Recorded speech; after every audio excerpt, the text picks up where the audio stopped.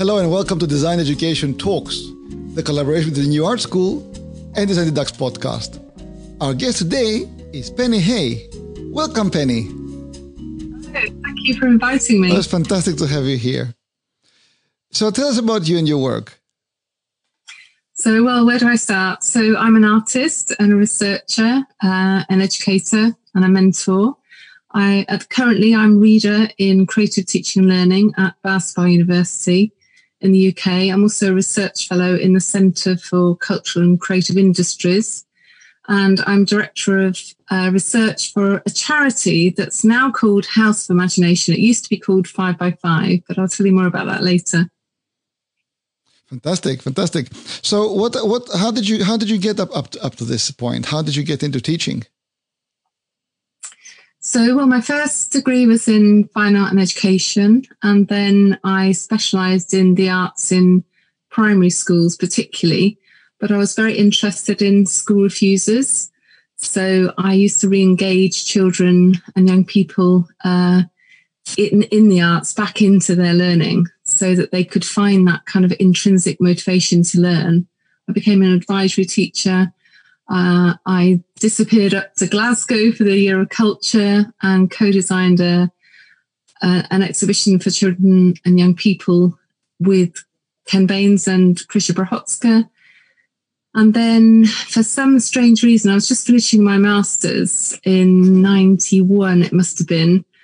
And I was sitting on a Friday evening in a head teacher's sitting room, having a cup of tea as you do after a long week, and the phone rang, and it was the Institute of Imagination, I was going to say, the Institute of Education in London, and they wanted a specialist in child development and art and design. So I applied for the job, and after the second interview, got the job. I was there for a couple of years and then moved on to Goldsmiths, where I was for 7 years. And during that time, I ran lots of courses around arts education and worked at Tate Modern before it opened, the couple of years before it opened, on their learning policy. And then in 2000, I moved back to Bath to have a child who's now 19 and set up 5x5. So as I said earlier, it was 5 artists, 5 schools, 5 galleries. And then 20 years on, we've worked with all art forms and not just schools, but from early years right through to 25-year-olds. Fantastic. So but you're involved in many projects lately. So tell us about them. Yeah, so the charity is now working closely in partnership with the university, which is fantastic. So every day I set up these experimental sites for learning and research them. And they're called different things, but I always say to my line manager, that I'm doing the same thing every day, really, but in more depth in different contexts. So, for instance, our signature projects are School Without Walls and Forest of Imagination. So School Without Walls is a project that's now in its 10th year, and that's really about reconceptualising the arts curriculum in primary schools. So putting the arts at the heart of the curriculum, but co-designing the curriculum with children alongside teachers, artists, creative professionals, working initially in the Egg Theatre, but now we work with museums in Bath. And so that children see themselves as learners. So they're taking responsibility for their learning alongside people that care, as companions in learning, and thinking about how their inquiries and ideas develop. So we still have curriculum coverage, but we're putting their interests and their fascinations at the heart of the process. So I'm very interested in self-directed inquiry or co-inquiry. My PhD was in looking particularly at children's development in visual arts, but looking at their developing learning identity as artists. So in School Without Walls, we were very inspired by the practice in Reggio Emilia in Italy as well. So children as protagonists of their own learning, with adults, as I said, as companions, but as lenders of tools and processes. So yes, it's a fantastic project. We've now worked with 12 schools over 10 years. And because of COVID, we've had to support schools online, obviously, but we will be reopening those spaces when we can. And the second signature project that you probably know is Forest of Imagination. That's in its 7th year. And that was really a conversation around kind of 9-10 years ago with Andrew Grant, the landscape architect who designed Gardens by the Bay in Singapore, a £500 million project paid for by the Singapore government. And he's a local Bath resident. His children go to local state schools. And really importantly, he's very committed to the relationship of nature in the city. His strapline is around human nature. So bringing in our strapline, the freedom to follow fascinations, we co-designed, co-founded Forest. And each year we take over a familiar space in the city and reimagine it and bring nature, creativity and imagination to the fore so that everybody's invited to have a conversation about creativity and imagination. And Andrew says the forest is the home of imagination. Mm-hmm, mm-hmm, mm-hmm. So what are the challenges that you faced since COVID? Well, how long do you have? Oh. So since March, to use that well-worn phrase, we have pivoted to a digital platform. And I think that I've said on various blogs that I do think that this crisis has engendered real change and possibility. So we've had to really think about creativity in a crisis. And together with the Forest team, we met every Monday from May until October. And each week we co-design an offering, if you like, online, so that each week an artist was profiled and then they handed the baton to the next artist. So we were working with local artists and international artists. We're lucky to work alongside Andrew Amundsen, who works in Olafur Eliasson's studio in Berlin, as well as many loyal local artists. I can't name them all, but they're all featured each week on our website. Fantastic, fantastic. So what are the challenges that you see in art and design education? Well, politically, I think that possibly in England especially, that the education system is broken. I think we need to reimagine education. We need to reimagine learning going forward, even more so now than ever.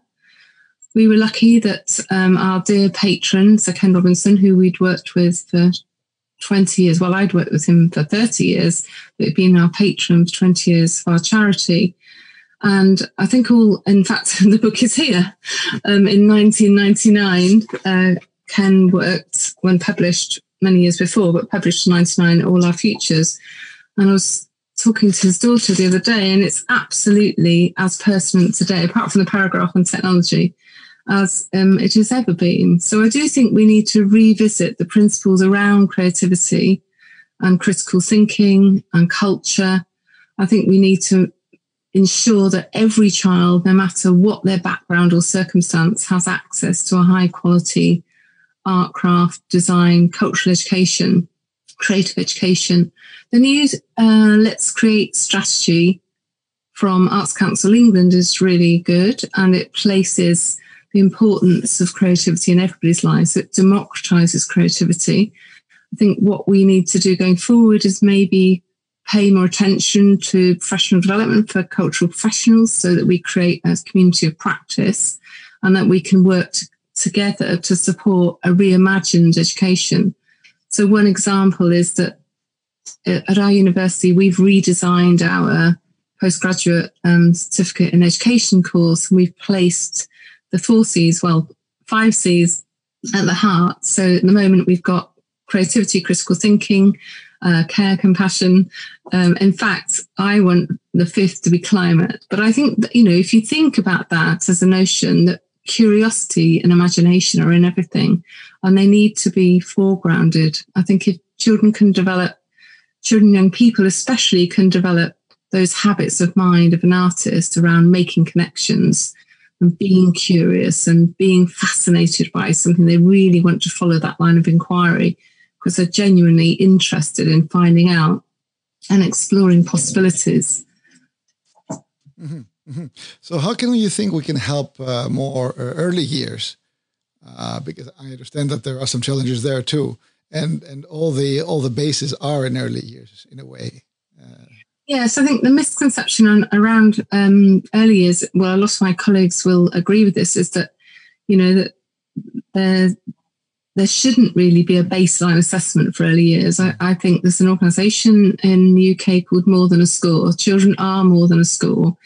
And I think that children's development, especially 0 to 3, but 0 to 7 in the early years, around children being given that chance to play to find their fascinations, but also to be able to support that with adult playfulness.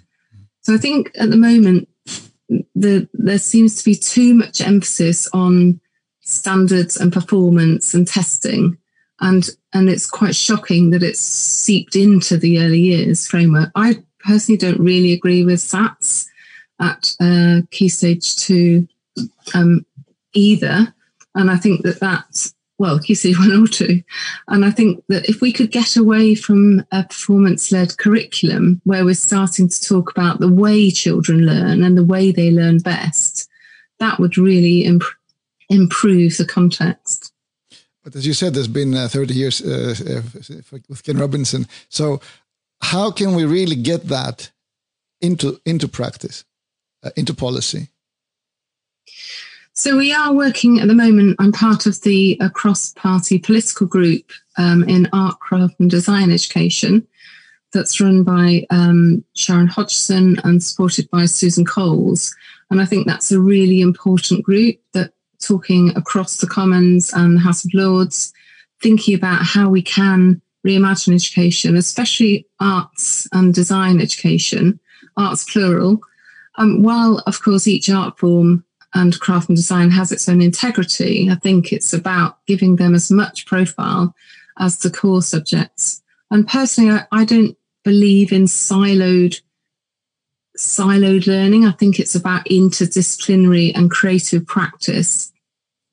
So really thinking about how, if we're co-designing a curriculum alongside children with real world problems, so we're putting at the centre kind of issues around social, cognitive and environmental justice, I think we need to return to the purpose of education, the values of education, rather than just having a package delivered content-led education.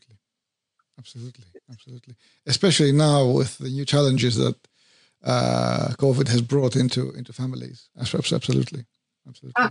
And especially around the digital divide. We've got a really beautiful project in Bath working alongside Bath Cultural Education Partnership.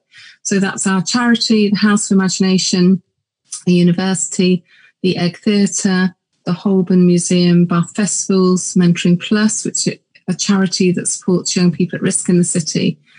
And we were all lucky to get some emergency funding from the Arts Council. So we put 10% of our budgets into supporting families most in need, most impacted by COVID. And our university have supported that initiative with a digital internship.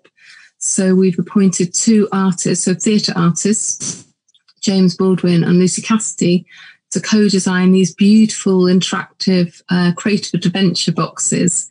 One's called the Society for the Protection of Magical Creatures, which is kind of for younger children, and Innocentville for older children. So watch this space because they're really beautiful, and hopefully at each iteration we'll be able to share those.